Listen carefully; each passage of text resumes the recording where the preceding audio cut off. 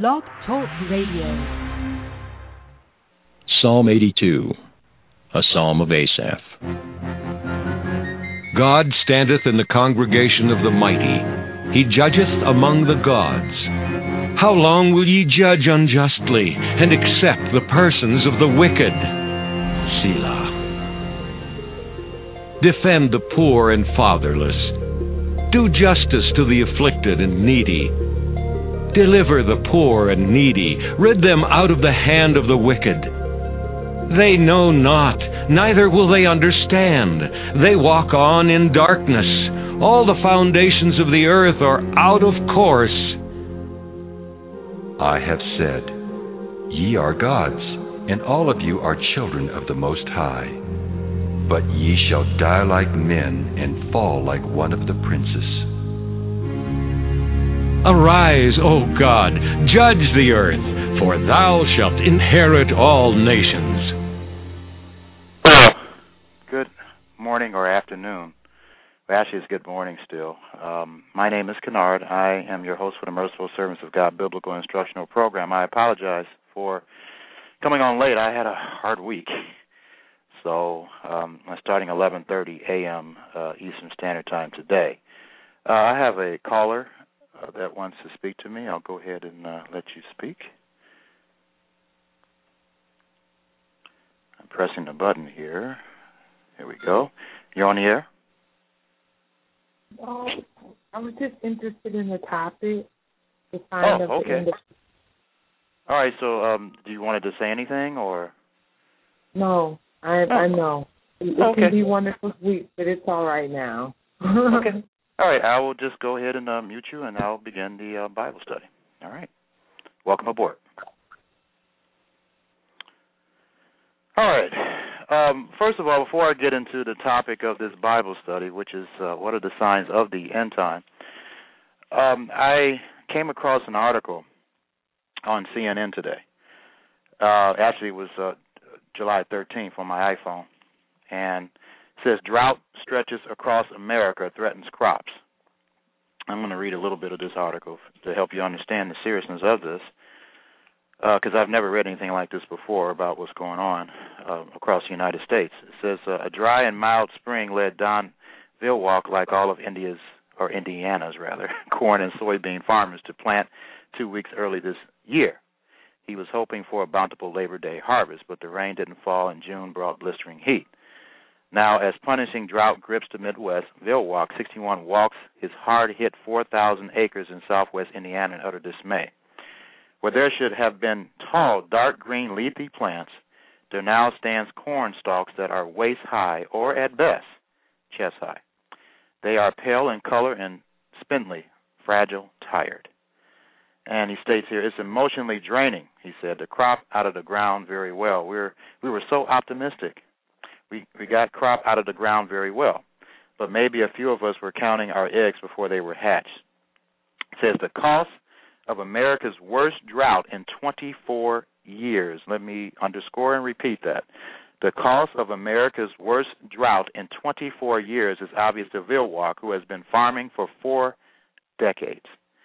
They are not so apparent to American consumers, at least not yet, as far as your pocketbook, but it will. It says, but down the line, people are certain to be paying more for food this year, which isn't good news. The food is expensive enough as it is. It says authorities have declared more than 1,000 counties and 26 states as natural disaster areas. Let me underscore that again. Authorities have declared more than 1,000 counties and 26 states as natural disaster areas. So, and then here's another one. As of Tuesday, 61% of land in the lower 48 states was experiencing drought conditions, stretching from Nevada to South Carolina, the highest percentage in the 12-year record of the U.S. Drought Monitor. Let me repeat that again. As of Tuesday, 61% of land in the lower 48 states was experiencing drought conditions, stretching from Nevada to South Carolina, the highest percentage in the 12-year record of the U.S. Drought Monitor. That is very significant, folks. The parched conditions come after some of the United States suffered record-setting heat waves, killer storms, and blazing wildfires. In America's Corn Belt, which is the most plentiful area of the United States that produces our vegetables and fruits, the prognosis for farmers is grim as fields and pastures become drier by the day. He says 30% of the corn crop in the 18 primary corn growing states is now in poor or very poor condition, up from 22% the previous week. So, folks, things are, I have to tell you, I've been in this world for 46 years, and I've never read anything like this. I have to be totally honest with you. On my job, I call businesses, and businesses are going out of business. I've asked a gentleman I spoke to last week that's a lot older than me, and I asked him, he's in his 70s, and I asked him, have you ever experienced an economy like this before? He said never, and this is a guy in his 70s. So, folks, I have to be honest with you. We are definitely living in the end times here. There are other things I can talk about, but it's just so much. It's so much to talk about where we're at and what we need to do to prepare for tough times. It's just, I just can't begin to even comprehend right now the tremendous problems that we're having now and what we will have in the future. Really, the only way we're going to understand it is go back to what the Bible says about it and just prepare for the worst. That's what we're going to have to do here. So, another article I want to read here quickly is about the 12 factors that are turning our streets in America into living hell. I'm just going to briefly highlight this. It says the United States, and this is found on Google if you want to Google this, 12 factors that are turning the streets of America into a living hell. And then in the other article, drought stretches America, threatens crops, and just Google that and you'll be able to find both those articles. The United States once had safe, beautiful cities that were the envy of the entire world, but now many of them are degenerating into rotting, festering, crime-ridden hellholes. All right, so let me just highlight the article. I can't read the whole thing. It's just too long. But it says the following are 12 factors that are turning the streets of America into a living hell. Number 1, out-of-control gang violence. The United States has the highest rate of illegal drug use in the entire world. This makes it easy for gangs to make money and to grow. All right, so number 2, naked criminals going crazy. Lately, we have seen a rash of truly bizarre drug-fueled crimes all over the United States. Of course, most of us have heard about all the zombie attacks that happen all over the country recently that involve criminals attacking and trying to eat their victims. But now another trend seems to be emerging. Now a lot of these drug-fueled crimes are being committed by people that are completely and totally naked. Okay, that's crazy enough, right? Number 3, Jersey Shore in real life. America loves to party. Oh, yes. Well, we don't need a course on how to party, do we? In a nation where even Secret Service agents party like rock stars, it shouldn't be surprising that partying is getting out of control in communities all over the country.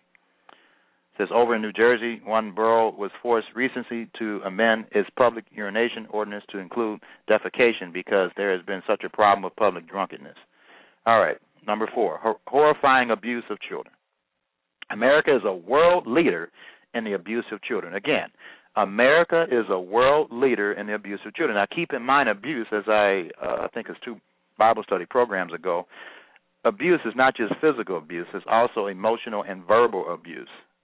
And you can go to Focus on the Family website, or you can Google Focus on the Family, emotional abuse, verbal abuse to understand what I'm talking about there.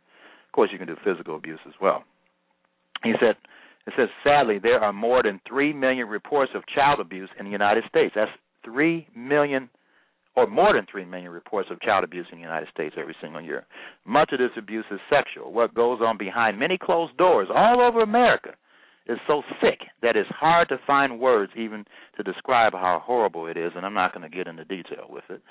Number 5, nightmarish abuse of wives and girlfriends. Children are not the only ones being abused. All over the United States, there is an epidemic of abuse against wives and girlfriends as well. For example, it was recently reported that one West Virginia man kept his wife chained up for nearly 10 years and treated her like a slave. All right, let's move on. Number 6, an epidemic of sexual predators. In America today, you aren't just in danger of being abused in your own home. The truth is that there are millions of sexual predators out there waiting to pounce on you and your children. Okay. Number 7, horrifying abuse of animals. Is it just me, or does it seem like the abuse of animals is reaching horrifying new levels? Now, remember, the Bible does tell us that the righteous man takes care of his animals. And unfortunately, in this country, there's police departments all across the country, and their sole purpose is to prosecute people who abuse their animals. So it's just the way we treat our animals says a lot about where we are as a society. And right now, our treatment of animals says that we are very sick. For one example, one man down in Florida has been charged with biting the lips off a kitten. All right, so let me move on. I'm not going to go. It's just ridiculous. Number 8. I mean, does this sound like a righteous nation, folks? All right? Now, don't get me wrong. There are some people, not just in this country, but around the world that are righteous. But the Bible indicates, let me turn to Matthew, our Lord and Savior here, okay? Matthew chapter 7, in red letters in the King James Version, verse 13, states this: Enter ye in at the strait gate, for wide is the gate, and broad, means lengthy, is the way, wide that leadeth to destruction, and many there be which go in thereat. That's what our Lord and Savior stated. But here's the key verse I want you to focus on here, verse 14. Because strait is the gate, and narrow is the way which leads unto life, and few there be that find it. So that is a very significant statement by our Lord and Savior, Jesus Christ, where he states that the few, and that word in the Greek is oligos, and it means puny.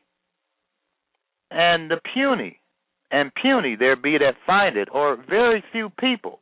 And this is before this great event that occurs here that we're approaching here, Matthew chapter 24, verse 21, for then shall be great tribulation, or great problems, or great punishing. The original Greek for tribulation in the King James Version here is pressure, is delipsis, okay, it means pressure, anguish, burden, persecution, trouble. For then shall be great trouble, such as was not since the beginning of this world to this time, no, nor ever shall be. Verse 22, and except those days should be shortened, and thank God they will be shortened, because if there weren't, if these days were not shortened, this is what will happen. This is what will happen. There should no flesh be saved. All of mankind would be destroyed. All right, so that's what we're approaching, folks. And the complete Jewish Bible version in verse 22 states this: Indeed, if the length of this time had not been limited to, no one would survive. No one would survive. But for the sake of those who have been chosen, its length will be limited. Now, I've explained this before to help you better understand what he was talking about here. Now, I know I wasn't born in 1945, but perhaps some people that are listening to this has. All right, and you were alive at the time, maybe as a teenager or an adult. 1945 was very pivotal in the history of the world. August 1945 recreated what is called the atomic bomb. The atomic bomb, as our president at the time, Harry Truman, stated, gave us the ability to tap into the power of the universe. When we detonated that bomb, and people are still suffering today from what happened at Hiroshima when we detonated that bomb. It's called Little Boy. It may have been a little boy, but it had a big impact and destroyed several people there. in Hiroshima. That began the nuclear age. That began the age where we could fulfill this verse, where it says, indeed, if the length of this time had not been limited, no one would survive. Prior to 1945, we did not have the capability of fulfilling this prophecy. But ever since 1945, we have. Now, in Matthew chapter 24, if we go up a little bit, read this in the King James Version. I know that's the version that most Americans are familiar with. Matthew 24, verse 3, it states, and as he sat down upon the Mount of Olives, the Mount of Olives is right across from the Temple Mount in Jerusalem. So if you can just picture that. So our Lord and Savior basically was sitting on the Mount of Olives, and in Zechariah chapter 14, if you read that whole chapter, it's a chapter that reveals that the Messiah, the Christ, will land his feet on the Mount of Olives when he returns to this earth to bring us peace, real peace. Verse 3, and as he sat upon the Mount of Olives, the disciples came unto him privately, saying, tell us, when shall these things be? What things? The things he talked about. And what shall be the sign of thy coming and the end of the world? Or that word world in the Greek means the age of mankind trying to rule themselves, because up to this very second we have failed in that area. And then in verse 4, Jesus answered and said to them, take heed that no man trick you. So that's the first thing that he said, or deceive you. That's what deceive means, to trick you. Verse 5, for many shall come in my name, saying, I am the Christ, and shall deceive many. And the Bible says that the whole world has been deceived or tricked. And let's turn to Revelation chapter 12 to understand that. Now, I already read to you what he said, that very few people find the true way of life. Matthew chapter 7, verse 13 to 14. You ought to study that. That's a very important scripture to understand and memorize and be aware of. Revelation 12, verse 9. And the great dragon was cast out, that old serpent called the devil and Satan, which deceives or tricks the whole entire world. He was cast out into the earth, and his angels were cast out with him. And in 2 Corinthians chapter 11, the devil has his ministers. And there's many of them. There's many of them. And you have to be aware of that, because if you're not aware of that, you will be tricked. 2 Corinthians chapter 11, verse 13. For such are false apostles, deceitful or tricky workers, transforming themselves into the apostles or missionaries of Christ. Verse 14, and no marvel, for Satan himself is transformed into an angel of light. He's clever. He's slick. He's a trickster. He knows how to make something sound good to deceive you and to trick you. Verse 15, therefore it is no great thing if his ministers also be transformed as the ministers of righteousness. And what is righteousness? Psalm 119, verse 172. Righteousness is all of the commandments of God, which Christianity today states is nailed to the cross. Okay? Therefore, it is no great thing if his ministers also be transformed as the ministers of righteousness, whose end shall be according to their works. So be aware that the devil has deceived this whole entire planet. Second of all, he has ministers that do his work for him, whether they realize it or not. Because a lot of them are deceived themselves. They don't know what they're doing or saying, because they've been taught false things from these schools and so forth about the law has been nailed to the cross and so forth. Jeremiah chapter 16, verse 19 is a pivotal verse. O Lord, my strength and my fortress and my refuge in the day of affliction. The Gentiles, all the nations, shall come unto thee from the ends of the world or the earth, and shall say, surely our fathers have inherited lies, vanity, and things wherein there is no profit. So that's a scripture from Jeremiah. And remember, Ephesians 2, verse 20 says the assembly or the church is built on the foundation of the apostles, which is the New Testament or restored scriptures, or renewed covenant scriptures, I should say, and the prophets, which symbolizes, of course, the Old Testament, because most of it was written by prophets. The first 5 books was written by a prophet, Moses. Okay?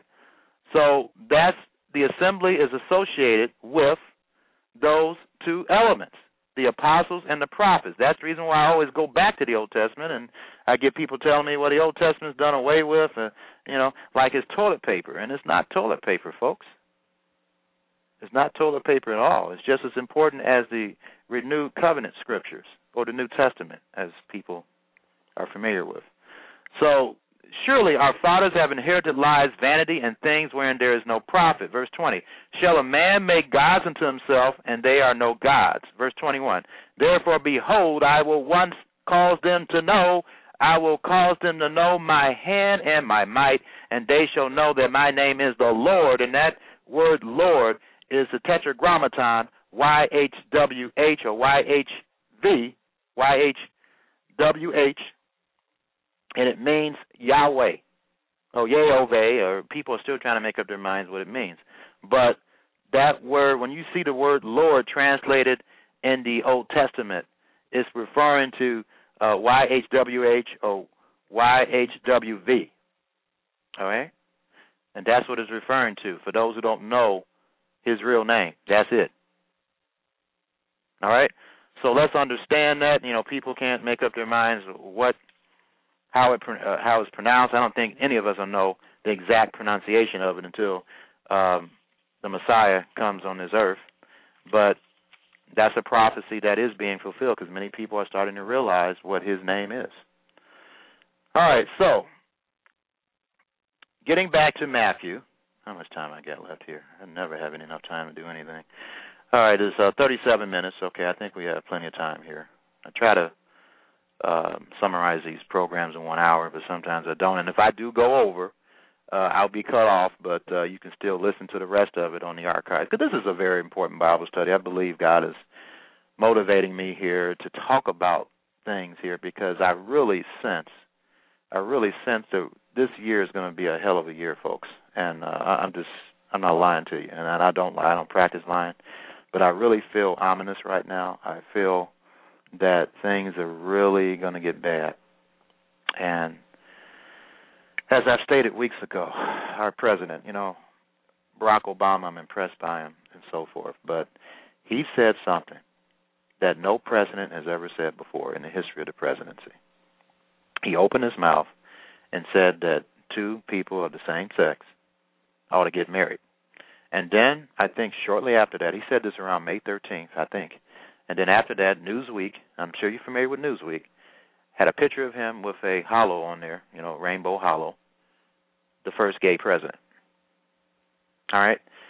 Now, I don't think I have to tell you what the Bible says about that behavior, but Jesus, or Yeshua, his Jewish name, in Matthew chapter 19 stated that a marriage is between a man and a woman. I think common sense should tell us that. No child can be created from two women or two men. A woman has the ovum, which is the egg, and also the male has the sperm. The sperm has to unite with the ovum to produce an embryo. All right, so our biology tells us that being gay does not produce another human being. So, I'm just going to leave it at that. But anyway, the Bible and common sense should tell us that the president is wrong about what he stated. Now, I did explain in the previous broadcast here that Sodom and Gomorrah, that situation in Genesis chapter 19. Now, the sins of Sodom and Gomorrah, let's go over that again, because many people think Sodom and Gomorrah is just homosexuality. My friends, it's not just homosexuality. It's a lot of other things. Let's turn to Ezekiel chapter 16. Now, I don't know if there's too many people are preaching this, but I'm going to preach it. Ezekiel chapter 16, verse 49. We need to be aware of who we are biblically and what we need to do to repent as a nation, to repent as a world, okay? Because I'm going to show you another scripture shortly after this. Jeremiah 16, verse 49. Behold, this was the iniquity of thy sister Sodom, pride. So that's the first characteristic of Sodom, pride.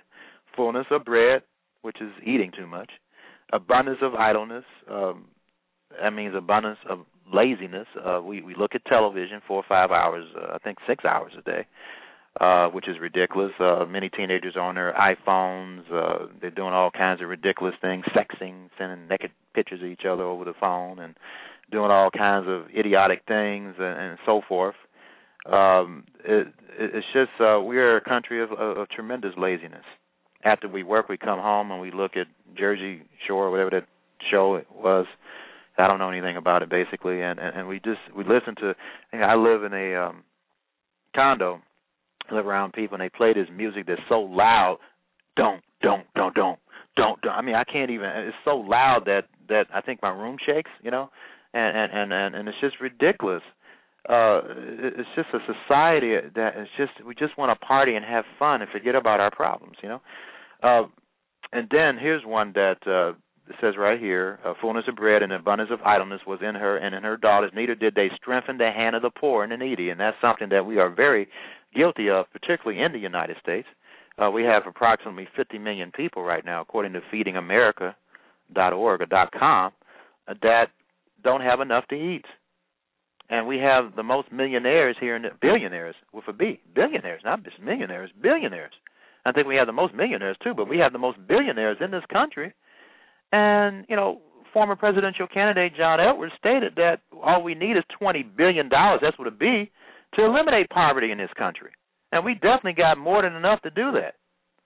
But we don't strengthen the hand of the poor and the needy. Instead, we think it's something they did all the time. It was something we don't respect the poor. And the Bible has a lot to say about that. People don't respect the poor. They think something's wrong with the poor and so forth. And it's their fault in all cases the reason why they're poor. And that's not true, folks. I mean, the Bible talks about the poor a lot. Now, it does say that if you're lazy, you'll be poor, okay? But there's a lot of scriptures that state the reason for poverty is not laziness, and more than likely it's because of oppression. What is oppression? Oppression is preventing the poor from helping themselves.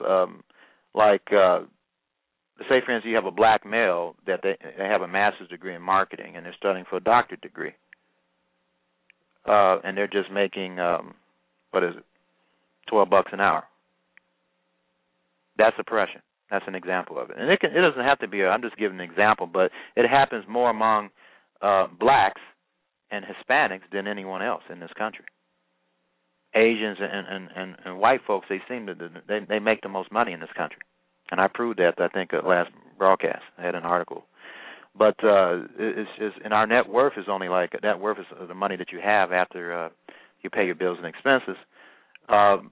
It's supposed to be $5,000. Now, white folks they have over six figures net worth, and then Asians have $60,000, and then Hispanics have slightly more than us, about $7,000 net worth. That's what we should have, but that tells you the big difference. That's oppression, folks. That's oppression. And then verse 50 of Ezekiel chapter 16, and they were haughty and committed abomination before me, therefore I took them away as I saw good. And one of the reasons why the Messiah is going to come back, folks, let me turn to Malachi 3, verse 5 and show this to you. Right here, it says, Malachi 3, verse 5, and I will come near to you to judgment, and I will be a swift witness against the sorcerers and against the adulterers. Now, this word sorcerer, it means sorcery. Those who practice magic. There are warlocks and witches that are in this country, unfortunately, and around the world. And against the adulterers, and against false swearers, people who lie, and against those that oppress the hireling in his wages. All right? So he's coming also because of socioeconomic or trying to make a living issues. All right? The widow and the fatherless and them that turn aside the stranger from his right, and fear not me. You don't fear the Lord if you don't help people when you can help them. You're not fearing the Lord at all. You don't care about the Lord. You don't care about the other person either. All right, so let's get back to this pivotal prophecy, Matthew chapter 24. Matthew chapter 24. All right, verse 5, for many shall come in my name, saying, I am the Christ, and shall deceive many. So you should understand the deception. You understand that not that many people have been taught the truth over the years. And our Lord and Savior stated that only the few find the true way of life. And this, of course, is before this great trouble, because I'm going to show you in Revelation chapter 7 that many people are going to come out of the Great Tribulation. Many people are going to finally get it after they get spanked. And how do you spank adults? You don't spank adults by spanking them on their butt. You take away food from them. You take away food from them, and that's what's happening right now, folks, as I'm speaking. Let me turn to Isaiah chapter 3. Isaiah chapter 3. For behold, the Lord of hosts, and then before you think, oh, this is talking about just Israel, in 1 Corinthians chapter 10, it states that these things that happen in the Old Testament applies to us today. Okay, study that. But 1 Corinthians chapter 10, verses, I think it's the first, verses 1 to 11. Study that. And I may have time to go to that, but 1 Corinthians chapter 10, verse 1 to 11, because I do know that I have some people listening to me that have been taught incorrectly that the Old Testament doesn't apply to us. Yes, it does. It applies to not only to us, but to all of mankind. Isaiah chapter 3, verse 1, for behold, the Lord of hosts. And remember, Yeshua stated, or Jesus stated in Matthew 4, verse 4, that we must live by every word of God. And certainly the Isaiah chapter 3 is a part of the words of God.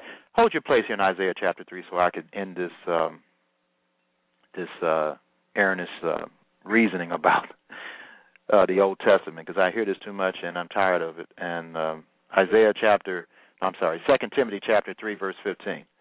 2 Timothy chapter 3, verse 15. And that from a child thou hast known the Holy Scriptures. And that's the problem that we have in this country and around the world. Most people aren't raised as a child knowing the Scriptures. I raised my child, my son, Kennard Jr.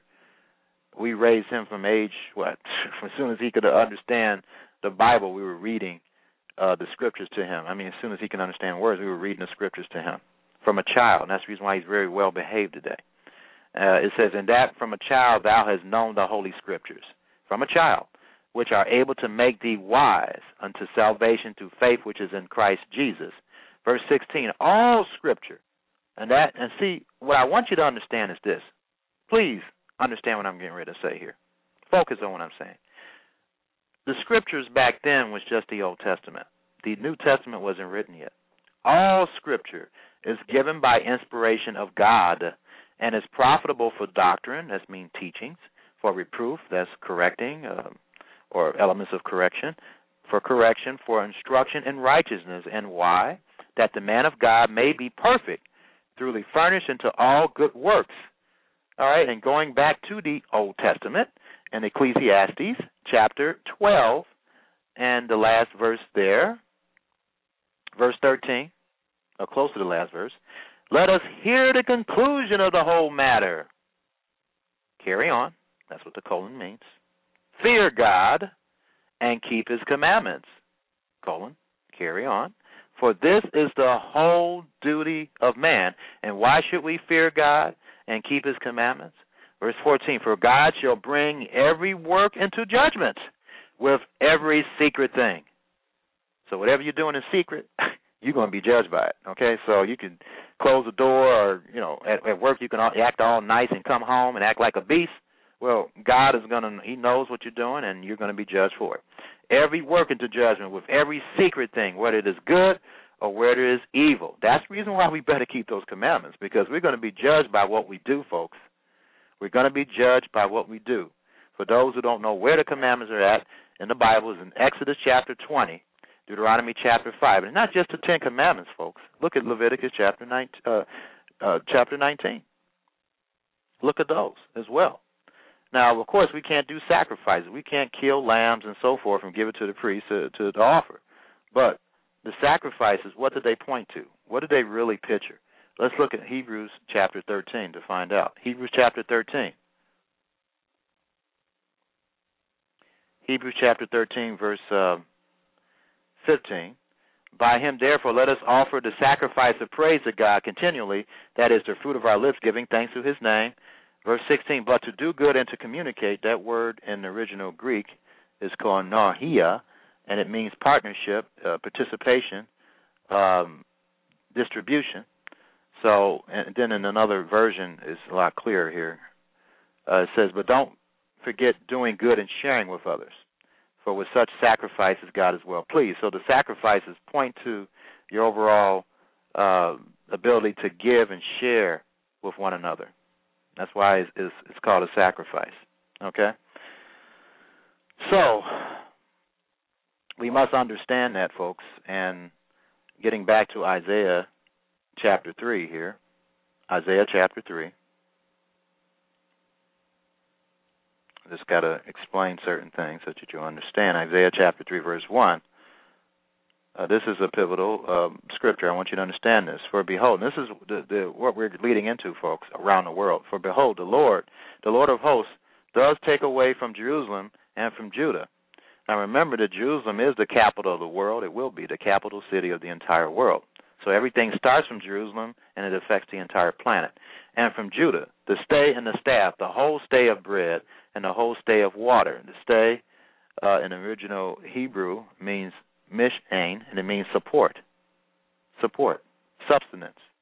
So the substance and the staff and the whole substance of bread and the whole substance of water, the mighty man, he's going to take away that. He's starting to take away our substance, our ability to take care of ourselves. Remember, how does he punish men and women? He takes away our ability to take care of ourselves. That gets our attention. Verse 2, the mighty man and the man of war, the judge and the prophet and the prudent and the ancient, the captain of 50 and the honorable man and the counselor and the cunning artificer and the eloquent orator. And I will give children to be their princes, and babes shall rule over them. And the people shall be oppressed, every one by another, and every one by his neighbor, and the child shall behave himself proudly against the ancient, and the base against the honorable. And so he's talking about socioeconomic conditions that are so terrible. In Isaiah chapter 24. This is what this is all leading to, folks. Verse 1. Behold, the Lord makes the earth empty, and maketh it waste, and turneth it upside down, and scattereth abroad the inhabitants thereof. And it shall be, as with the people, so with the priest, as with the servant, so with his master, as with the maid, so with her mistress, as with the buyer, so with the seller, as with the lender, so with the borrower, as with the taker of usury, so with the giver of usury to him. The land, so this is going to affect everyone, no matter whether you're rich or poor. Verse 3, the land shall be utterly empty. That should, in other versions of the Bible, it says the country will be empty and sad. The world will be empty and weak. Okay, so this is applying not only to Jerusalem, but the entire world. The great leaders of the people in this land will become weak. And that's in the King James. Let me go back to the King James Version right here. Verse 4. The earth mourneth and fadeth away. The world languisheth away and fadeth away. The haughty people of the earth do languish. The earth also is defiled, or in the state of decay, under the inhabitants. That's what's happening. The world is getting to a point of being in a state of decay because they have transgressed the laws. What laws? The laws of God. Changed the ordinance, broken the everlasting covenant. People wonder, why do we not have peace? Verse 6, well, here's the answer. Therefore have the curse devoured the earth, and they that dwell therein are desolate. Therefore the inhabitants of the earth are burned, and few men left. And that's, it's going to be few people on the earth when Yeshua lands his, or Jesus lands his feet on the Mount of Olives. And the reason why is because we refuse up until this point collectively as a human race to obey the laws of God. When you don't obey the laws of God, they have consequences. And that's the problem. And people still try to say that the laws nailed to the cross and all that, and that's not true. That's not true, folks. That's not true. Psalm 119, verse 165. Great peace have they which love thy law. I can tell you right now in the authority of the Scriptures and God himself that many people love his law, his teachings, his doctrines, and nothing shall offend them. So if you love the law of God, nothing will make you trip. Nothing will make, you won't be destroyed. 166 of Psalm 119. Lord, I have hoped for thy salvation and done thy commandments. When you keep the commandments, you're hoping for salvation. You're hoping to have eternal life when you're keeping the commandments. Okay, so let's get back to Matthew again, chapter 24. Chapter 24. All right, so you understand this great deception.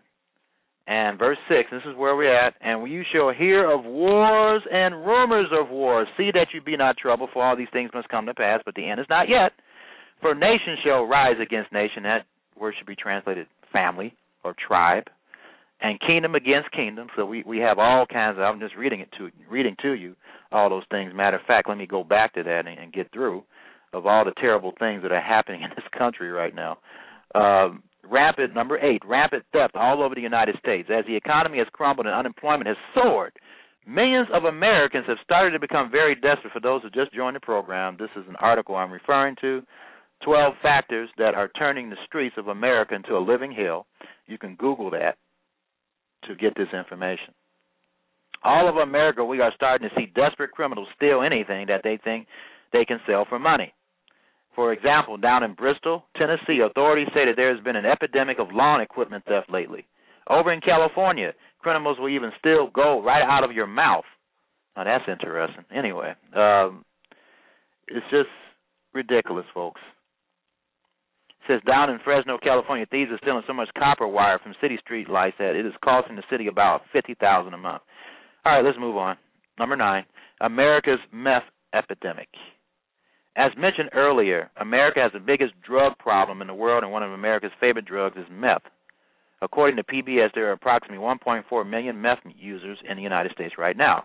Meth can destroy your life faster than just about any other drug. If you doubt this, just check out these before and after pictures. Well, you guys can click on that if you want, if you're at the article. It says, unfortunately, there are lots of signs that meth use is rising again. It says, according to the DEA, meth seizures increased from 2,839 in 2007 to 6,128 in 2010. This is very, very bad news. When people become meth addicts, they do absolutely crazy things. So I'm not going to, let me read this. A mother in Baskerville, California, was sentenced Tuesday for stabbing her newborn while in a meth rage. An Oklahoma woman drowned her baby in a washing machine in November.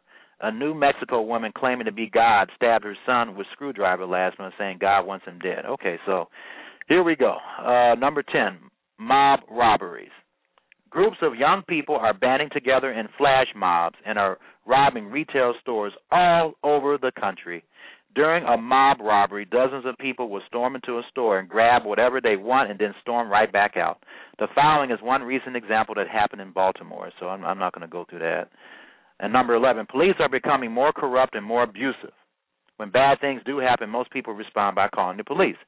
That is who we are supposed to call, right? Unfortunately, it appears that the police in America have become more corrupt and more abusive than ever. Up in Seattle, police recently tasered a pregnant woman 3 times after she refused to sign a ticket for a traffic violation. Who would do such a thing to a pregnant woman? That little baby could have been easily killed. Down in Georgia, one police officer recently kicked a woman who was 9 months pregnant directly in the stomach. Amazingly, his superiors in the local police department defended his actions. If this is how police would treat pregnant women, then how are they going to treat you? Sadly, police all over the country continue to get caught breaking the very laws that they are supposed to be enforcing. All right, number 12, the last one here, human trafficking. Human trafficking is big business. It's a $32 billion industry worldwide, and it is an industry that is rapidly growing in America. Let me underscore that. It is a $32 billion, with a B, dollar industry worldwide, and it is an industry that is rapidly growing in America. Most of those that are abducted and forced into sex slavery are women. A very large percentage of them are under 18 years of age. This is one reason why it is really, really, really bad idea. It's a really, really, really bad idea for girls to run away from home. All over America tonight, pimps will force young girls to have sex with strange men at hotels, truck stops, and in back alleys. All right, so, folks, this tells you a picture of our great country and how we have just, because of the fact that we don't teach our children from birth, when they are able to understand our words, the Bible, that is the reason why we are degrading into a society of probably zombies at this point, just not thinking and just going nuts. And that's because of the fact that we just refuse to want to obey the great God of the Bible and his laws. And yet you had these Christian ministers preaching, oh, yeah, the law is done away with, yeah. Well, the law may be done away with as far as you not wanting to obey it, but Yeshua stated plainly in Matthew chapter 5, let's turn there. Matthew chapter 5, verse 17. I want you to notice the first few words that he says here. Matthew 5, verse 7. Think not that I have come to destroy the law. And what are these Satan's ministers, what did they teach you? That the law has been destroyed. But our Lord and Savior states here, think not. We're not supposed to even think that he came to destroy the law. And what did these false ministers preach? That the law has been nailed to the cross. So who are you going to believe? Jesus, who's perfect, or ministers who prove that they're imperfect by saying idiotic things like that? Okay? So he states here in verse 17, think not, so we're not supposed to even think it, that I have come to destroy the law or the prophets. So the law is found in the first 5 books of Moses, and actually the entire book of the Bible, because there's some commandments, like the commandment not for fathers, who a lot of fathers do this, and I've done this not that often, but it says, fathers, don't provoke your children to wrath. All right? And fathers tend to over-discipline at times. But that commandment is not found in the Old Testament, but it's found in the New Testament. So there's many other different commandments all throughout the entire Bible.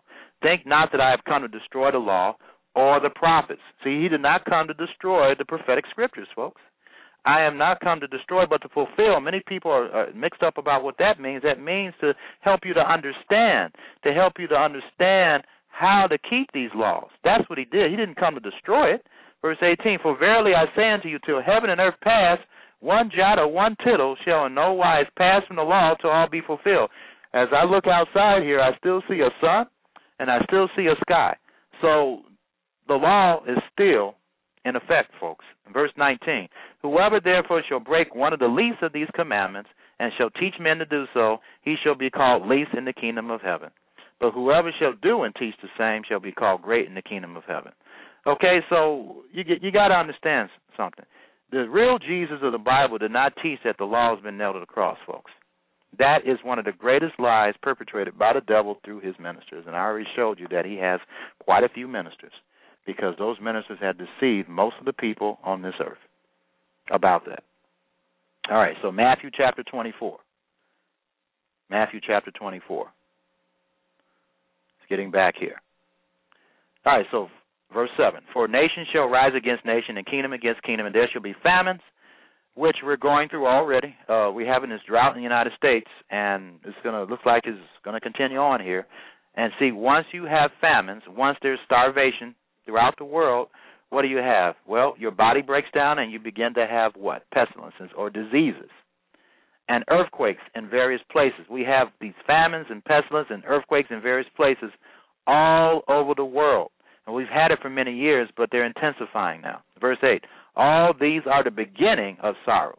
It's just the beginning, unfortunately. Verse 9, then shall they deliver you up to be afflicted, and you shall kill you, and you shall be hated of all nations for my name's sake. So this applied to the apostles back then, and it's possible that this will apply. Well, it is, because it does state in Revelation chapter 20 that there were many believers that were beheaded. All right, so verse 9, they shall deliver you up to be afflicted, and shall kill you, and shall be hated of all nations for my name's sake. Verse 10, these are believers, people who believe that you should obey the Ten Commandments and all the rest of the commandments and do the best they can to live like Christ lived. They believe in this scripture found in 1 John chapter 2, and it states, I'm going to read the first 6 verses here. 1 John 2, verse 1, my little children, these things write I unto you, that you sin not. And if any man sin, we have an advocate with the Father. And what is sin? 1 John 3, verse 4, the transgression of the law. 1 John 3, verse 4, the law of God. That's what sin is. And if any man sin, we have an advocate with the Father, Jesus Christ the righteous. Verse 2, and he is a propitiation for our sins, and not for ours only, but for also for the sins of the entire world, for the entire planet. He didn't die just for the Jews, folks. He died for everybody. All right, everybody. And that word propitiation means atonement. So he atoned for the death penalty that we all deserve. Verse 3, and hereby we do know that we know him if we keep his commandments. Verse 4, he that says, I know him and keepeth not his commandments is a liar, and the truth is not in him. Verse 5, but whosoever keepeth his word in him, verily is the love of God perfected. Remember, Jesus is God also. He's the word of God. So it's talking about God's commandments. Hereby know we that we are in him. Verse 6, he that says he abideth in him ought himself also to walk even as he walked. So we should follow his example.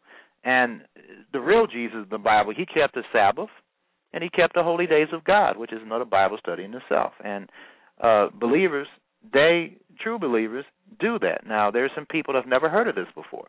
He's not going to hold that against you. But if you're hearing this now, you should find out about it by listening to this program, emailing me. I'll show you how to keep the Sabbath. I'll teach you how to keep the holy days of God so you can follow Yeshua's example. He is example. He's in John chapter 14, verse 6, he states plainly that I am the way. He's the truth. And what is truth? Psalm 119, verse 142 is all the teachings of God. I am the way, the truth, and the life. No man comes unto the Father but by me. So he is our example. He is the second or the last Adam, as revealed in 1 Corinthians chapter 15. Adam means mankind. He is the prototype of mankind. He is what mankind should have been had not Adam sinned. And that's who we need to follow. You should study 1 Corinthians chapter 15. It summarizes the entire plan of God. It's a beautiful chapter, one of the most beautiful chapters ever to read in the entire Bible. 1 Corinthians chapter 15. All right, let's go back to Matthew chapter 24. Matthew chapter 24. All right, so where are we? Verse 9, verse 10. And then shall many be offended, and shall betray one another, and shall hate one another, and many false prophets shall rise and shall deceive many. You have many of those today. Verse 12, and because iniquity shall abound, the love of many shall wax cold. Not too many people care about people today, that's for sure. Verse 13, and he that shall endure unto the end, the same shall be saved. You have to endure unto the end to be saved. Your end could be tomorrow, or it can be you could be alive and miraculously protected during the tribulation that's about to occur here. Verse 14, I don't know when now. I'm going to give you some estimates, but I'm going to use the Word of God and common sense here. But I know that I can't see us lasting this century. In other words, the year 2100, I just don't see that happening, folks. There's just too much stuff going on. Verse 14, and this gospel of the kingdom shall be preached in all the world for a witness unto all nations, and then shall the end come. That certainly hasn't been fulfilled yet, despite what some false preachers have been preaching. Verse 15, when you therefore shall see the abomination of desolation spoken of by Daniel, the prophet, stand in a holy place. I'm going to go over today, folks, so if this cuts off, and it's going to cut off in 6 minutes and 49 seconds, you need to realize that you'll be able to listen to the rest of this later on, okay?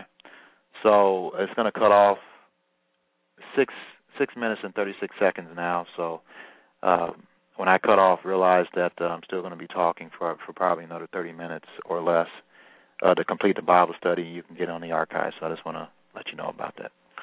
All right, so in verse 15, when you therefore shall see the abomination of desolation spoken of by Daniel the prophet, stand in a holy place. And when you understand what the holy place is, the holy place is a temple structure. So many people have been preaching incorrectly that there's not going to be a temple. There is going to be a temple. It says, whoever readeth, let him understand. If you go back and understand what happened during the abomination of desolation, during the days of Antiochus Epiphanes, during the time around Daniel, actually not the time toward Daniel, but the end of the BC years. When you understand what happened, there was a temple structure. The temple, the second temple, was built at that time. And Antiochus Epiphanes sacrificed a pig on the altar, and he also had a statue of Zeus near the holy place, around the holy place. That's what he's talking about in verse 16. Then let him which be in Judea or the west bank flee into the mountains. Let him which is on the housetop not come down to take anything out of his house. Verse 18, neither let him which is in the field return back to take his clothes, and woe unto them that are with child, and to them that give suck in those days. But pray ye that your flight be not in the winter, neither on the Sabbath day, for then shall be great tribulation, such as was not since the beginning of the world to this time, no, nor ever shall be. Verse 22, and except those days should be shortened, there should no flesh be saved, but for the elect's sake those days shall be shortened. So, what we need to be looking for, which is already occurring right now, that gives you the signs of the end time. Number one, we're having great economic problems. great economic problems, which is highlighted in Revelation chapter 6. Revelation chapter 6, starting in verse 5. And when he had opened the third seal, I heard the third beast say, Come and see. And I beheld, and lo, a black horse.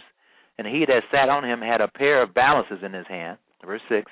And I heard a voice in the midst of the four beasts say, A measure of wheat for a penny, and 3 measures of barley for a penny, and see thou hurt not the oil and the wine. So this is talking about great economic chaos. And that's what we're going through right now, folks. That's what we're going through right now. And let me go back here.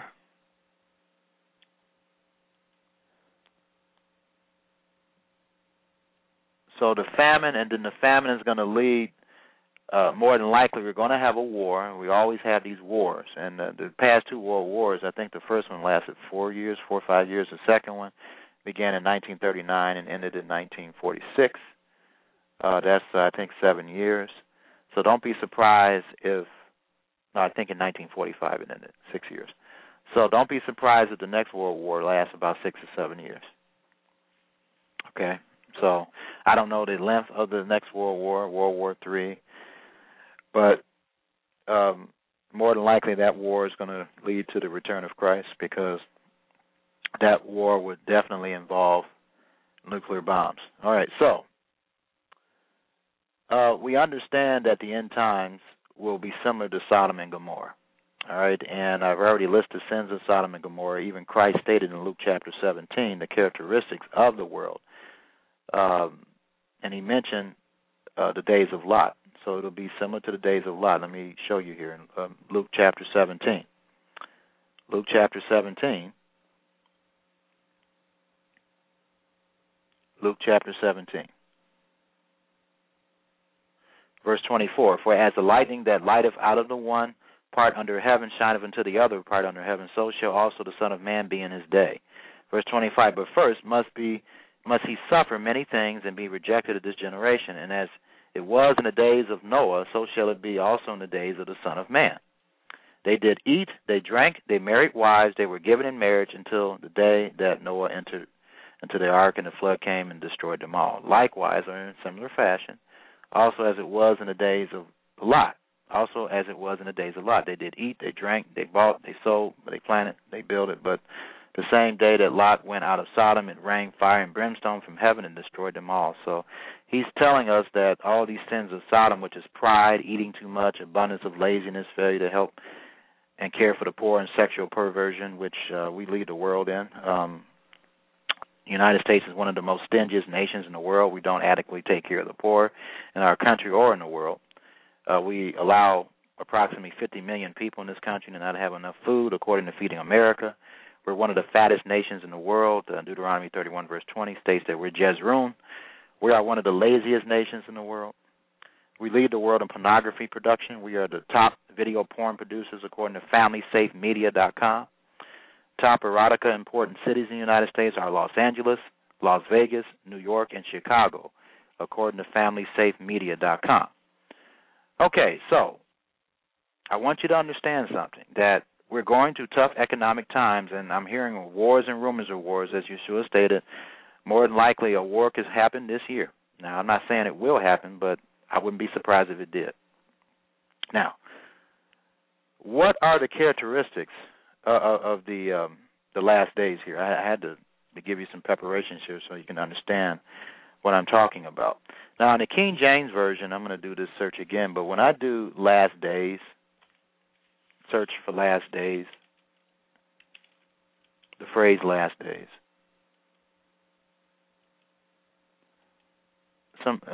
something interesting appears here. All right, so 1, 2, 3, 4, 5, 6, 7, 8.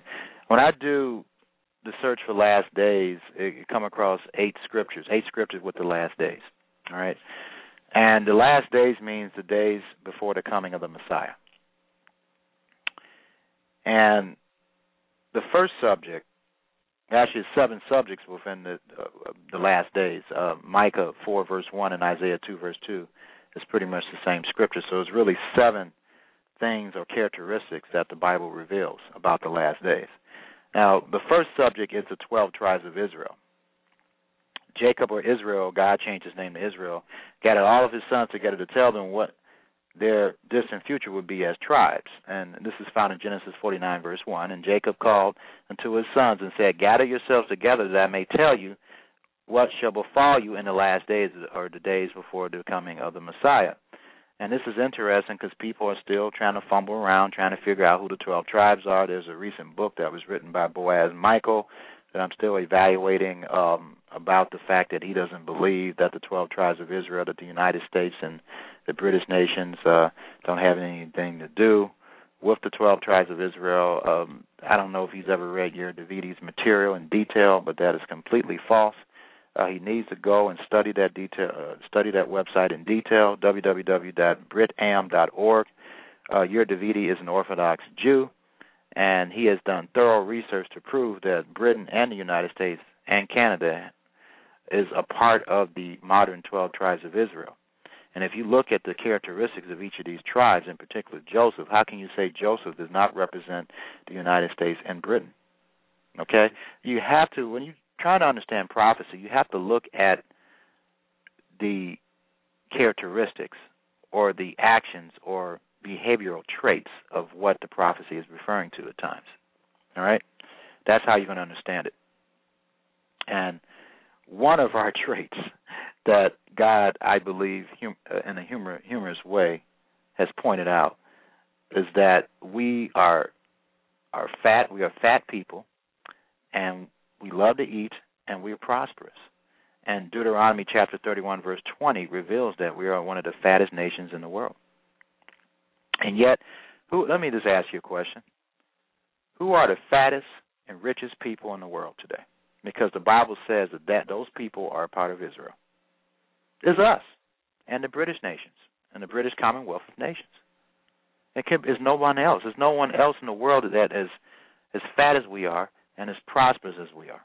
That's the simplest way to determine and understand that we're a part of Israel. China is not as fat, as rich as we are. Europeans they are not as fat and as rich as we are. I'm talking about this British Commonwealth of Nations and the United States. Combined, we are a powerful force. And then the little nation of Israel, they're prosperous as well, and fat, and very prosperous. They're also a part of the tribes of Israel. That is the easiest way to prove. And, of course, in Boaz Michael's book, I didn't see that reasoning there at all. But if you look at who are the fattest people in the world today, let me prove something to you here in the simplest of ways here. You know that we fit the characteristics as far as what God describes the Jews here having these elements, but he describes all of mankind as being that way. And in Isaiah chapter 1, he alludes to the fact that Israel is a leader of, he calls Israel the leaders of Sodom and Gomorrah. So he associates us with Sodom and Gomorrah. So let's turn to Deuteronomy chapter 31. Deuteronomy chapter 31. Deuteronomy chapter 31, beginning in verse 20.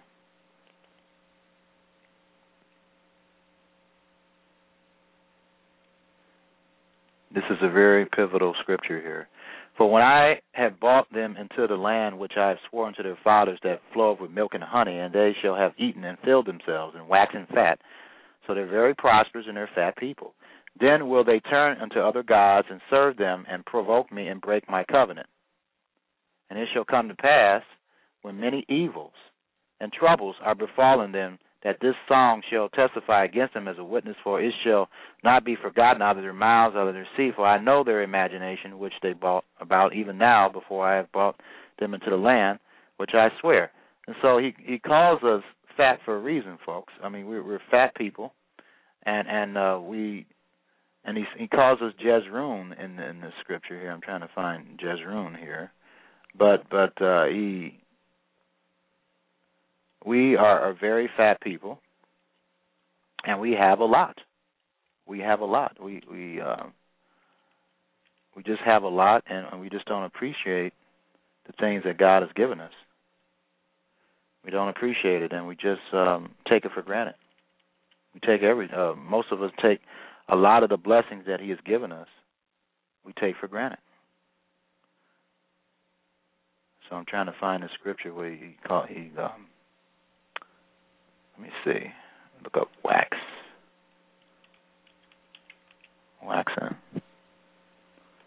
Here we go. Yeah, I just read that to you. Here we go. Deuteronomy 32, verse 15.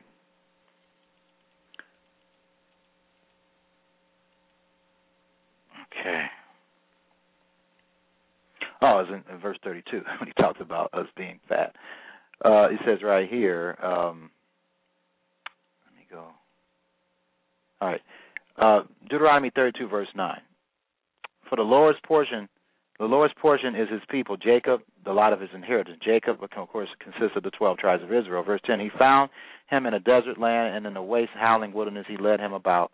He instructed him, He kept him as the apple of His eye. And that's Deuteronomy 32, verse 10. Verse 11, as an eagle stirreth up her nest, and flutter over her young, spread abroad her wings, taketh them, beareth them on her wings. Verse 12, so the Lord alone did lead him, and there was no strange God with him. He made him ride on the high places of the earth, the highest places of the earth. In other words, they had it all, that he might eat the increase of the fields, and He made them to suck honey out of the rock and oil out of the flinty rock. We had it all. We have all the major resources of the world. We have butter of kine and milk of sheep, with the fat of lambs and rams of the breed of Bashan, and goats with the fat and kidneys of wheat. And thou didst drink the pure blood of the grape. But Jezreel, wax fat and kick, thou art waxen fat, thou art grown fat, thou art covered with fatness. And I'm telling you, I walk these streets all the time when I get in my car, and there's a lot of fat people in this country. I'm a little overweight. I'm trying to lose weight. We fat folks, that's one of our characteristics. I think almost close to 70% of us are overweight. I think it's in the 60 percentile now. Then he forsook God, which made him, and lightly esteemed the rock of his salvation. So anyway, we're called Jezreel. That's one of our characteristics, folks. And then in the end times, in Genesis chapter 49, the days leading up to the Messiah, it tells us about Joseph, which consists of Ephraim and Manasseh, which consists of the United States and Britain, despite what people think. Let's see, right here. Joseph.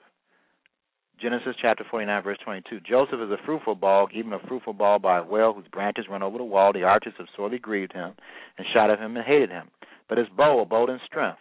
You had the United States seal. It has an eagle on it with a bow, right? And the arms of his hands were made strong by the hands of the mighty God of Jacob, and from the shepherd the stone of Israel. By God, a Father who shall help thee, and by Almighty He shall bless thee with blessings of heaven above, the blessings of deep, thee with the blessings of heaven above, blessings of the deep that lie under, blessings of the breast of the womb, the blessings of thy father have prevailed above the blessings of thy progenitors, unto the utmost of the everlasting hills. They shall be on the head of Joseph, and on the crown of the head of him that was separate from his brethren.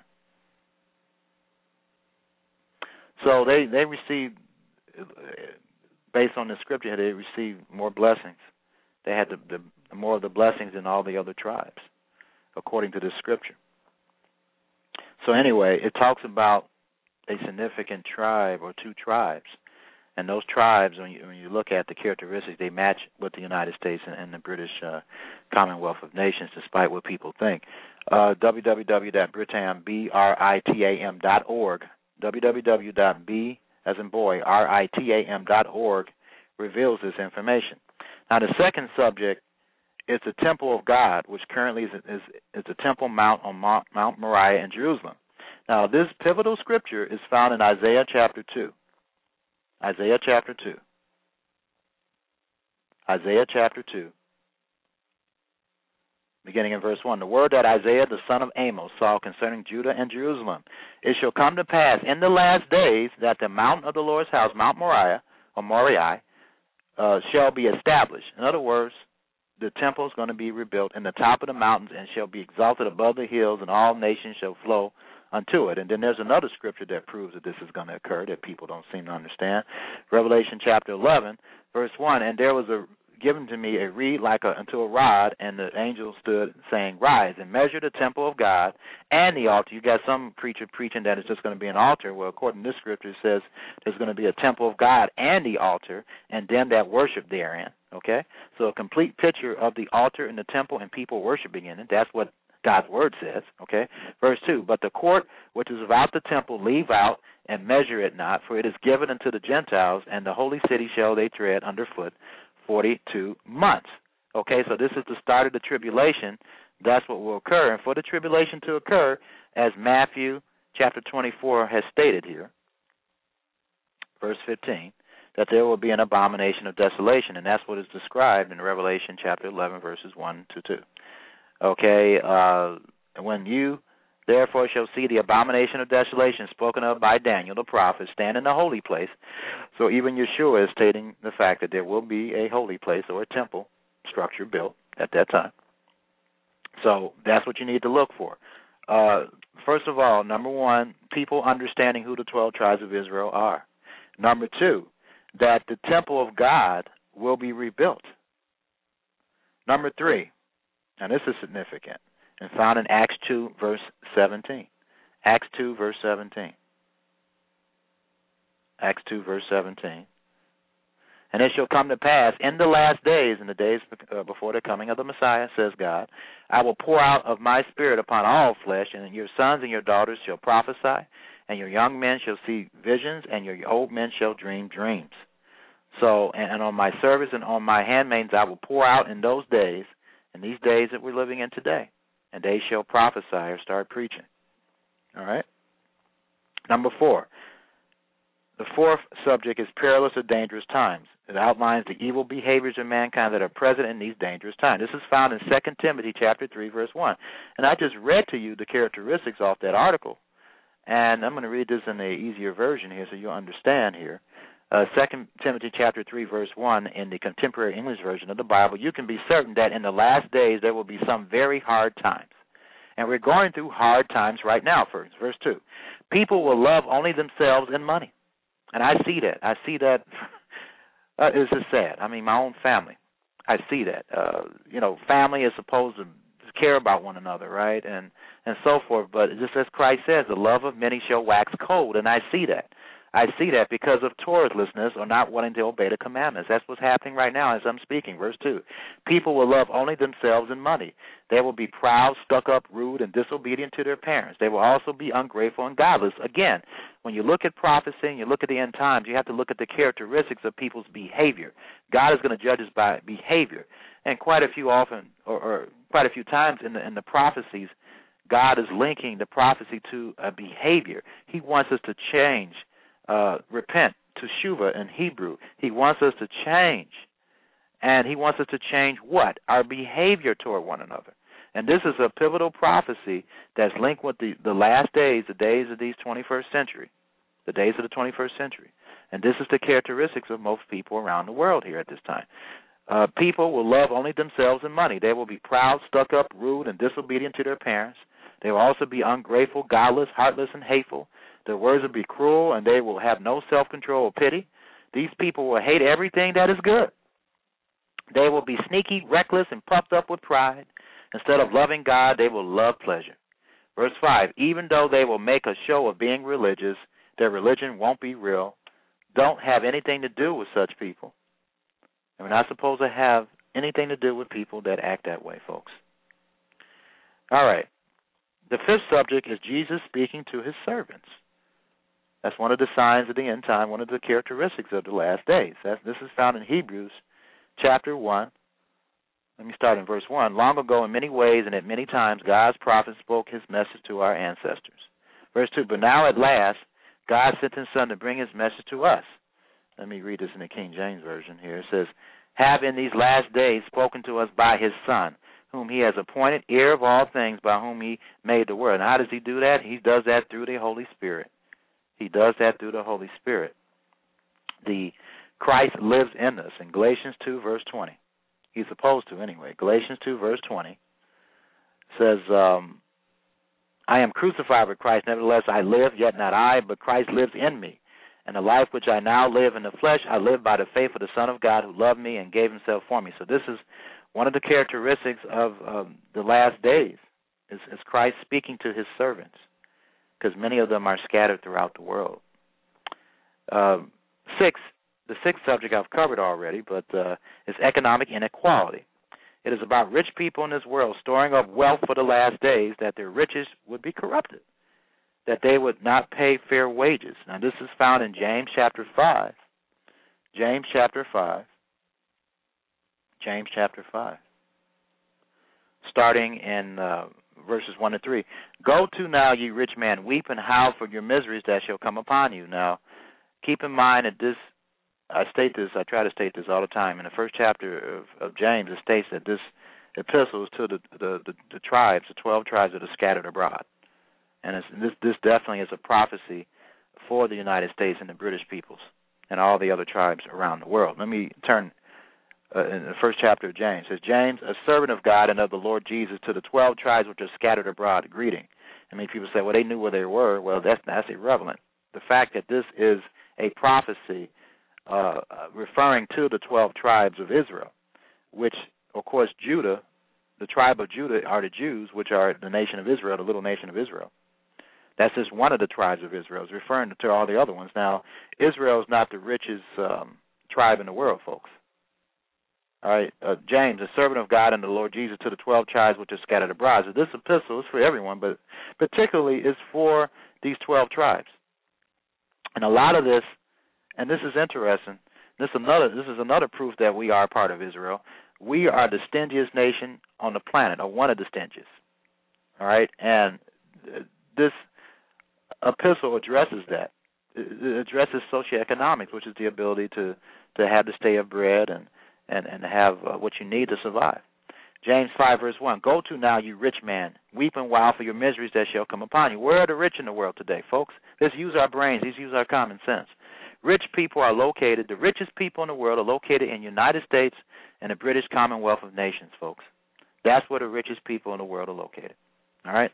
Go to now, you rich man, weep and howl for your miseries that shall come upon you. Verse 2, I'm talking about a total of rich people. There's a few rich people and others scattered. Well, I'm talking about the majority of richness is found in the United States and British Commonwealth of Nations, folks. That is easily proved. Verse 2, your riches are corrupted and your garments are moth-eaten. Verse 3, your gold and silver is cankered, and the rust of them shall be a witness against you, and shall eat your flesh as it were fire. You have heaped treasure together for the what? The last days, the days before the coming of the Messiah. The seventh subject is people doubting that Jesus is coming back to rule this world. All right, 2 Peter chapter 3, starting in verse 1 to 4. The second epistle, beloved, I now write unto you, in both which I stir up your pure minds by way of remembrance, that you may be mindful of the words which were spoken before by the holy prophets, and of the commandment of us, the apostles of the Lord and Savior, knowing this first, there shall come in the last days, or the days before the coming of the Messiah, scoffers, walking after their own lusts, and saying, where is the promise of his coming? For since the fathers fell asleep, all things continue as they were from the beginning of the creation. So that's a common element. And then I just want to quote this in Luke chapter 18, verse 8. I tell you that he will avenge them speedily. Nevertheless, when the Son of Man comes, shall he find faith on the earth? So we're going to have a faith problem. People are not going to believe me and what I'm telling you, that these are the end times. These are the last days. All right, and if we are still alive, when we see all these things, we need to be prepared. We need to be prepared to survive all these things. And I know many of you listening to me are not prepared. So I'm going to tell you what you need to do to prepare for these things, folks, okay? Because things are getting serious, and it's my job as a minister or Torah teacher of God to tell you these things, because I don't want your blood to be upon my head. And plus, I really care about everybody. I try to anyway. All right? So that's what we're supposed to do, love everyone. All right. So we need to, and he says right here, verse 32, now learn a parable of the fig tree. When his branch is yet tender and putteth forth leaves, you know that summer is near. So likewise, when you see all these things, what things? The things that he spoke about, know that it is near, even at the doors. Now, many people say the nation of Israel and all that. I understand that definitely has something to do with this verse. But also, he's really also referring to the analogy of when a branch is yet tender and put forth leaves, you know that summer is near. So likewise, when you see all these things, you know that it is near, even at the doors. The nation of Israel was created May 14th, 1948. That was fulfilling the prophecy of a nation being created in one day. So that is definitely a sign of the times. And then also the United Nations, which has something to do with this beast. I think I'll talk about that next week, about what is the beast, because many people don't understand what that is biblically, and that's something I need to cover. But the United Nations was formed also at that time, created. And prior to that, I want to get back to helping you understand that the generation that he's referring to is the nuclear bomb generation. This generation, which is the nuclear bomb generation, shall not pass till all these things be fulfilled. Now, what is a generation according to the Scriptures? If we look at Psalms chapter 90, beginning in verse 10, it states, "The days of our years are 80 years and 10." That's 70 years. "And if by reason of strength they be 80 years or 80 years, yet is their strength labor and sorrow, for it is soon cut off and we fly away." So we have biblical proof of what is, and in this context, Jesus is talking about the years of a man, the generation. So if we add 70 years to 1945, which began, 1945 was a pivotal year in world history. We were able to actually destroy every man and woman and child off the earth at that time. We had that capability back in August of 1945. So we entered that stage where we can fulfill Matthew 24, verse 22, where there would no flesh be saved alive. In other translations, no human beings would be left alive. So if we add 70 years to 1945, we get 2015. If we add 80 years to 1945, we get 2025. Some people like to start when the nation of Israel is created. If you want to do that, you add 70 years to 1948, you get 2018. You add 70 years to, 80 years to 1948, and you get 2028. So it appears, if we're understanding this correctly, based on the Scriptures, that we don't have that much time left, folks. We don't, and it could happen sooner. I don't know. No one knows the day or the hour, not even Christ. Only the Father knows. So I'm not going to sit up here and tell you. But God wants us to be aware of the times, folks. He wants us to be aware of it. He wants us to be able to estimate or understand the times that we're living in. He doesn't want us to be completely dumb about what's going on. Proof of that is Luke chapter 21. Luke chapter 21, starting in verse 34. I'm going to read this in the complete Jewish Bible version. It says, in Luke 21, verse 34, it says, "But keep watch on yourselves, or your hearts will become dull by carousing, drunkenness, and worries." Let me read this in another version here. Easier version to understand. Verse 34 in the 1965 Bible in Basic English Version, Luke 21, verse 34. "But give attention to yourselves for fear that your hearts become overfull of the pleasures of food and wine, like we are now in this country and around the world, and the cares of this life, that day may come on you suddenly and take you as in a net. For so it will come on all those who are living on the face of the earth. But keep watch at all times with prayer." So this is why you're alive. You better keep watch, that you may be strong enough to come through all these things and take your place before the Son of Man. So you have to watch and understand what's going on, folks. And then 1 Thessalonians tells us this, that we shouldn't be ignorant of the times that we're living in. 1 Thessalonians 5, verse 1, "But about the times and their order, my brothers, there is no need for me to say anything to you, for you yourselves have the knowledge that the day of the Lord will come like a thief in the night.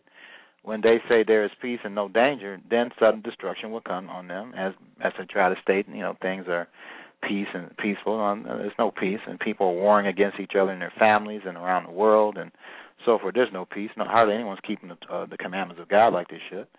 As I stated, very few people are. "There is peace and no danger, then sudden destruction will come." That's the reason why we have wickedness in the world. That's why the Bible calls the world wicked and evil. "When they say there is peace and no danger, then sudden destruction will come on them as birth pains on a woman with child, and they will not be able to get away from it. But you, my brothers, are not in the dark for that day to overtake you as a thief." Okay, so He says, for you are all sons of light and of the day. We are not of the night or of the dark. So then, let us not take our rest as the others do, but let us be self-controlled and awake. Verse 7, for those who are sleeping do so in the night, and those that are the worst for drink are so in the night. And those who are the worst for drink are so in the night. Verse 8, but let us who are of the day be serious, putting on the breastplate of faith and love, and on our heads the hope of salvation. So anyway, he doesn't want us to be blinded. He wants us to be able to estimate. Proof of that is in Daniel chapter 12, when he tells Daniel certain days to count. Okay, so we need to understand that he doesn't want us to be totally in the dark about what's going on. All right, so to summarize this, the characteristics of the last days involve all the 12 tribes of Israel, in particular understanding who they are and what their characteristics. Genesis chapter 49 and Deuteronomy chapter 32 reveals those things to you. And also Deuteronomy chapter 33. And also, please refer to Yuridavidi's website, www.britam, B as in boy, RITAM.org, to understand that in detail. The temple of God must be built, folks, for things to wind down. The Holy Spirit is significant. It's going to be poured out on those who repent and change. And I have a whole series on the major doctrines of God. The first doctrine is repentance of dead works. The second doctrine is having trust in God. The third doctrine is the doctrine of washings, or incorrectly translated baptism. The fourth doctrine is the laying on of hands, which symbolizes the authority of ministers to preach and to teach, and also symbolizes the ability of people, any believer, to lay their hands on someone and ask them to be healed. The male leaders of a church are the elders. It also symbolizes laying on of hands to tell or ask God to bless someone with a specific task, or just to bless someone as well. So that's what the laying on of hands represents. Also, the resurrection of the dead. That's another major doctrine of God, which a lot of people don't understand. And then the eternal judgment, which a lot of people don't understand that one. So those are all the major doctrines of God, folks, that we need to understand and we need to adhere to. Again, the repentance of dead works, that's the first one. The second one is trust in God. The third one is the washings, the doctrine of washings. The fourth one is laying on of hands. The fifth one is the resurrection of the dead. And the sixth is the eternal judgment, understanding eternal judgment. This is all found in Hebrews chapter 6. All right, so to summarize the characteristics of the last days, and I did a Bible study in each of those doctrines, by the way. You can listen in the archives. All the 12, and that's another way you can prepare it. Repent, and if you guys want to be immersed, I can show you how you can do that. All right? All the 12 tribes of Israel, the temple of God must be built, the Holy Spirit. We're living in perilous and dangerous times. Jesus actually speaking to you through the Holy Spirit in you. It's the Spirit of Christ. Economic inequality and people doubting that Christ will come back to earth. Those are all the key characteristics of the last days, folks. Those are all the key characteristics of the last days. And it appears we may have 2018 May, I'm underscoring May, to 2028, 2015 to 2025, if we start from the creation and the use of the nuclear bomb on Hiroshima in August of 1945. So, we need to understand these things, and I think I'm going to go over the major events that have occurred real quickly here. I remember when you can Google the 777, the Dow Jones Industrial. I'll do that right now. 777.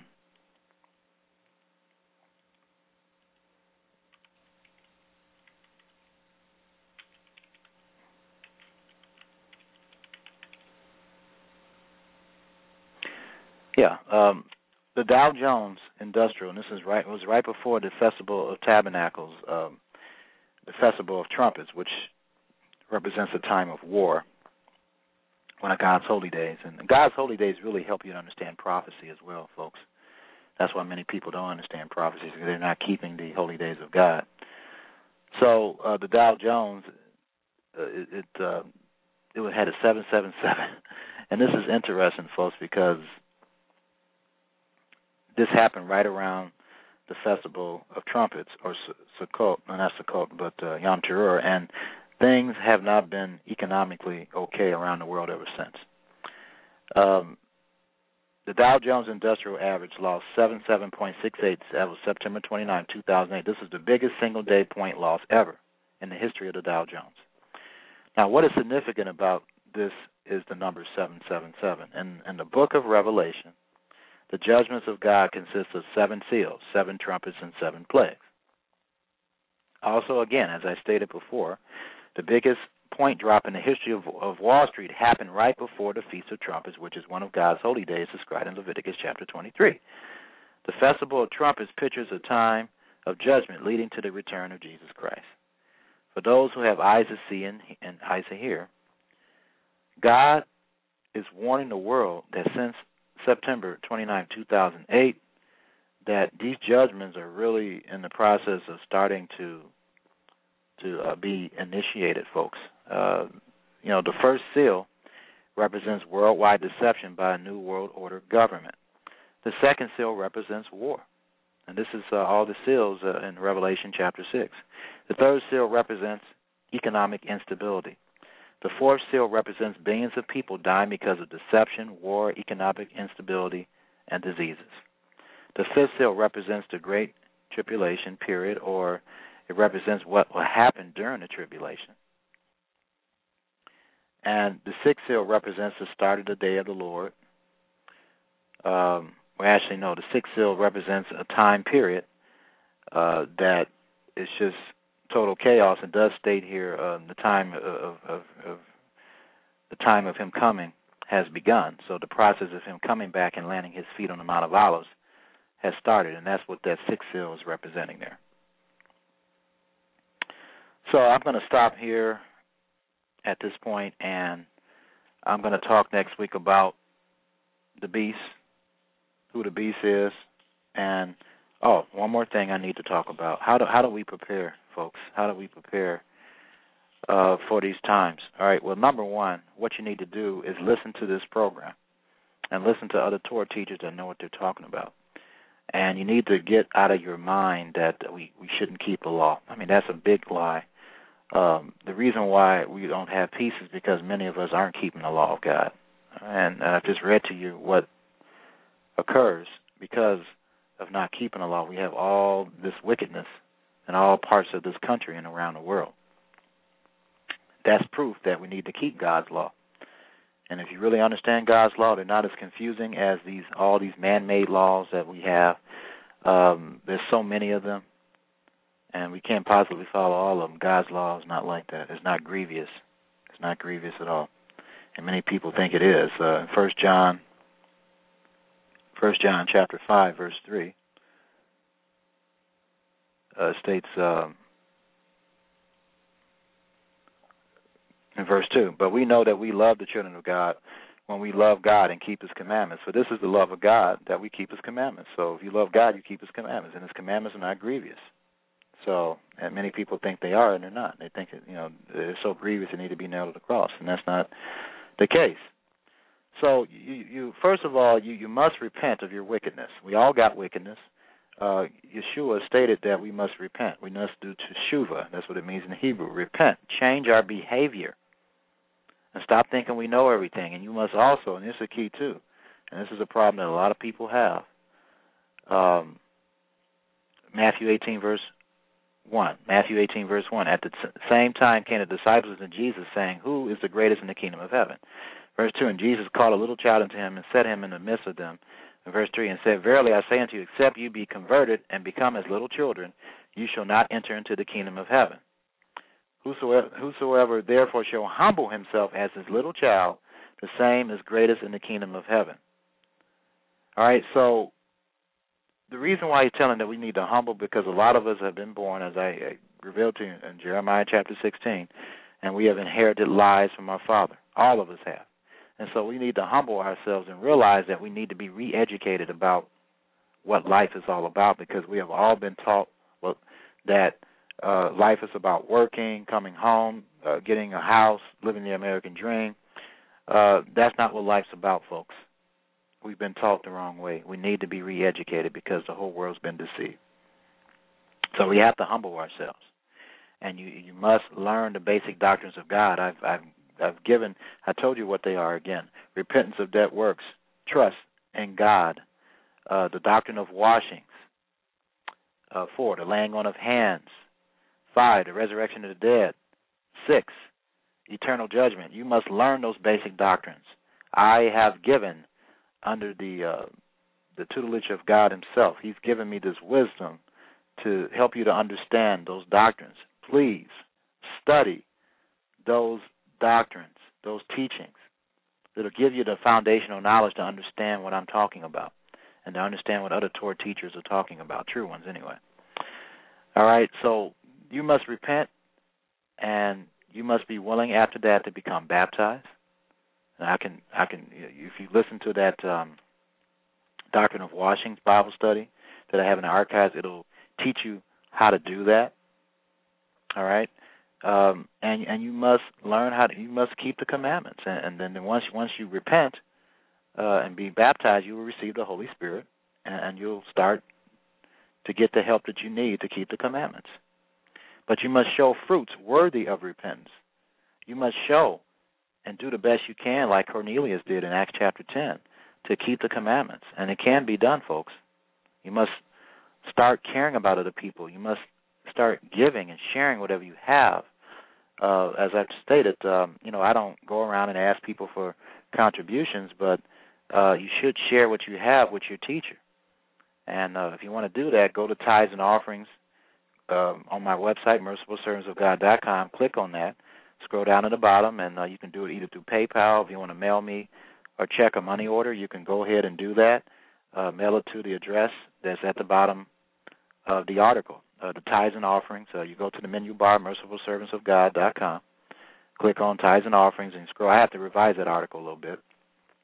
But at the bottom, the main subject or the main theme is there. And you go and you scroll down to the bottom of that and go ahead and click the PayPal button, or you can mail a check and money order. Now, keep in mind, I'm not a 501c3 organization, so if you're looking to get a tax form to say that whatever you give me is tax deductible, then don't give to me then, because I don't do that. I'm not a part of the 501c3 government thing to encourage ministries to influence their members to give because they're going to get something back. You should always give and not expect anything back. That's the Christian way, and that's the way I'm going to teach it. And again, I'm not a 501c3 organization. And if you give, realize that I'm not advocating that it's tax deductible and so forth. I'm not doing that because I'm not a 501c3 organization. So when you give, whenever you give, you shouldn't expect it to come back to you. And you shouldn't just give just because you're going to get a tax deduction. Anyway, what was I going to say here? All right, so you prepare. You have to change your life, change the way you live. We all got something wrong with us, folks. That's what he told. Repent to everyone, to all of mankind. Repent, change, for the kingdom of God is coming. Okay, repent and believe the gospel, the good news. What's the good news? The good news is that if you repent and show fruits worthy of repentance and receive the Holy Spirit, that you will be able to enter the kingdom of God if you obey the commandments. That's the good news. You need to be aware of what's going on in the world by listening to this program or paying attention to the world events yourself. The following are recommended videos and resources to look at, to be familiar with, to understand what's going on. Really, you're not going to get this information from CNN and the major networks that are controlled by the elite of the world. Invisible Empire. Google that. Invisible Empire is a video to help you understand the beast that's rising before our eyes, the New World Order. Invisible Empire. You can look that. This is a free video, and you can look online. Invisible Empire. Google that. Invisible Empire on YouTube. American Freedom to Fascism. You could put this in Google video, and it should pop up. American Freedom to Fascism, that explains the Internal Revenue Service, how it was created, and so forth. Now, I'm not encouraging you not to pay your taxes, but you need to be aware of why it was created and what it has done to Americans. Britam.org, BRITAM.org. You should educate yourself and understand that America and Britain has a lot to do with the 12 tribes of Israel, folks, despite what people are preaching. www.iousathemovie.com. www.iousathemovie.com. Please educate yourself on this, the economic situation that we're living in right now. And I think this website, is The Truth in 2012. Let me see. Let me look it up here. The Truth in 2012.org. Nope.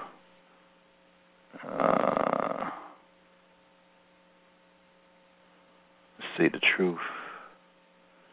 Look, I hope they didn't take the website down. The Truth. Yeah, it looks like they may have.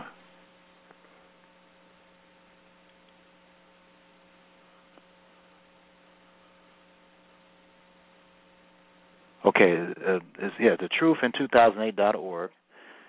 This website is interesting because it says we're $75 trillion in debt right now, and this is, of course, if you include all the entitlement programs like public aid and so forth, financial aid loans and so forth. We're 75. Actually, it says we're 75,968,770,000,000 in debt right now. And each American shares 247,000 of our debt. And see, it says our official national debt is $15 trillion. It's really $75 trillion, folks. And we're in trouble. I mean, we are really in trouble, folks. And the media and no presidential candidate has ever told you the truth about that. I don't even know if they are aware of it. Also, Google this: the Money Masters, How International Bankers Gain Control Over America. You're not going to learn this in school, folks. This is knowledge that I'm giving you that you are just not going to get anywhere else. All right? So I really implore you to look at this stuff. And then Gerald Celente, Gerald Celente, Celente. If you go and Google him, his YouTube channel, he tells you the truth in most cases about what's going on in the economy in America and around the world. You need to listen to him. He knows what he's talking about. Infowars.com. Infowars.com. Please educate yourself about what's going on first, folks. Okay? Now, you also need to get you an emergency. You need to get some emergency food immediately if you can. Go to efoodsdirect.com. E as an elephant, foodsdirect.com. You need to prepare just like Noah did, folks. Let's turn. He says, as in the days of Noah. All right? And let me turn to Hebrews chapter 11 for proof of this. Now, he said, should there be faith upon it? For faith has action involved in it, folks, as James chapter 2 states. Hebrews 11, verse 7. And remember, Christ said that these days are like the days of Noah, so we need to follow Noah's example. Hebrews 11, verse 7. By faith, Noah, being warned of God of things not seen as yet, moved with fear, prepared an ark to the saving of his house, by which he condemned the world and became heir of the righteousness which is by faith. So we must build our, quote, ark, end of quote, ark right now. And we're going to build our ark by getting enough emergency food to last at least a year. And if some of you folks can get emergency food to last 3 years, you should, 3.5 years. That's the tribulation period. But go to efoodsdirect.com. God is going to have to help you anyway, and he has promised to protect those that will obey him. He's going to protect. We have to be worthy, though.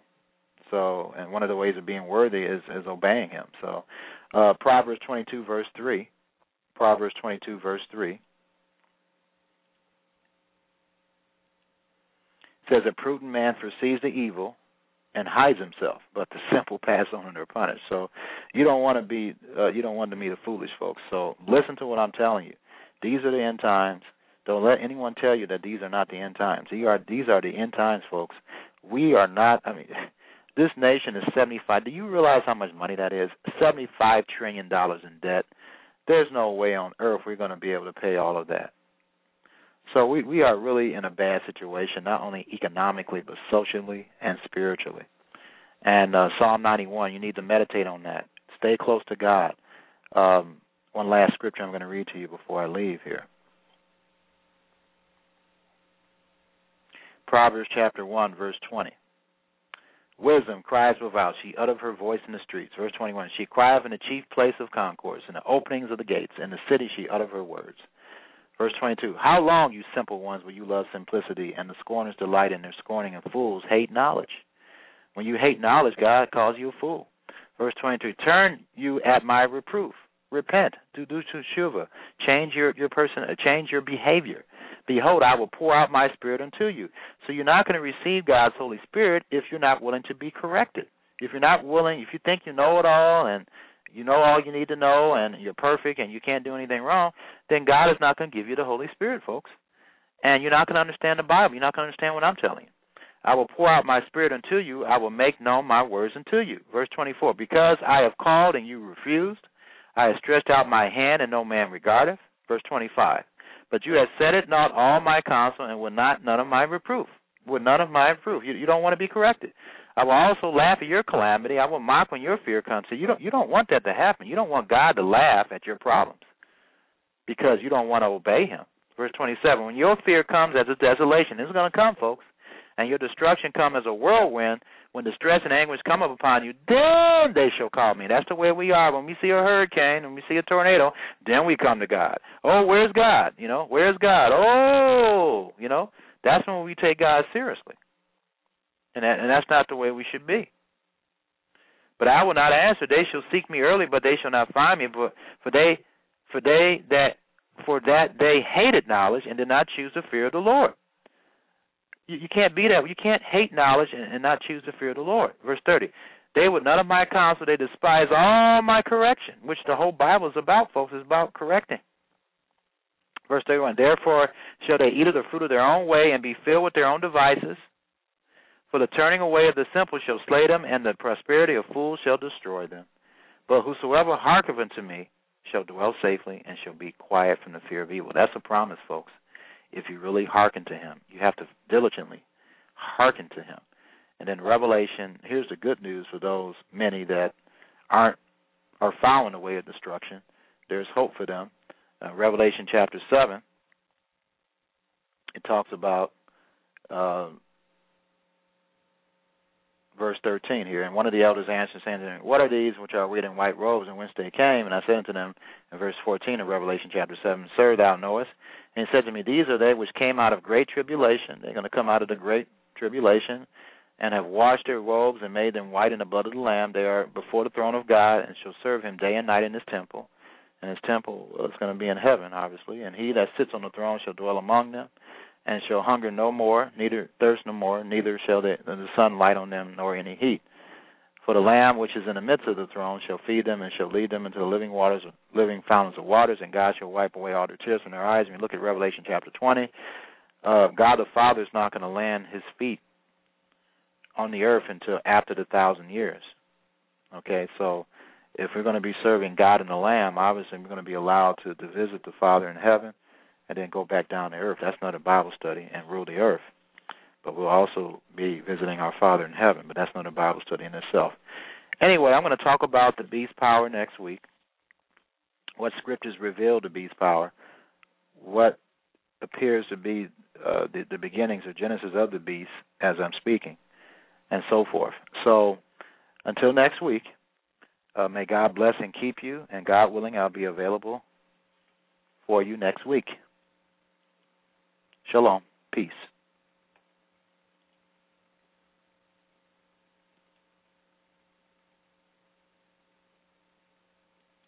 Malachi chapter 4.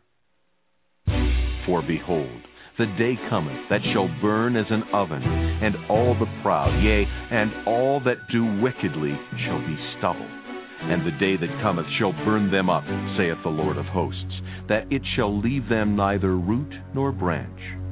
But unto you that fear my name shall the Son of Righteousness arise with healing in his wings, and ye shall go forth and grow up as calves of the stall. And ye shall tread down the wicked, for they shall be ashes under the soles of your feet in the day that I shall do this, saith the Lord of hosts. Remember ye the law of Moses my servant, which I commanded unto him in Horeb for all Israel, with the statutes and judgments. Behold, I will send you Elijah the prophet before the coming of the great and dreadful day of the Lord. And he shall turn the heart of the fathers to the children, and the heart of the children to their fathers, lest I come and smite the earth with a curse.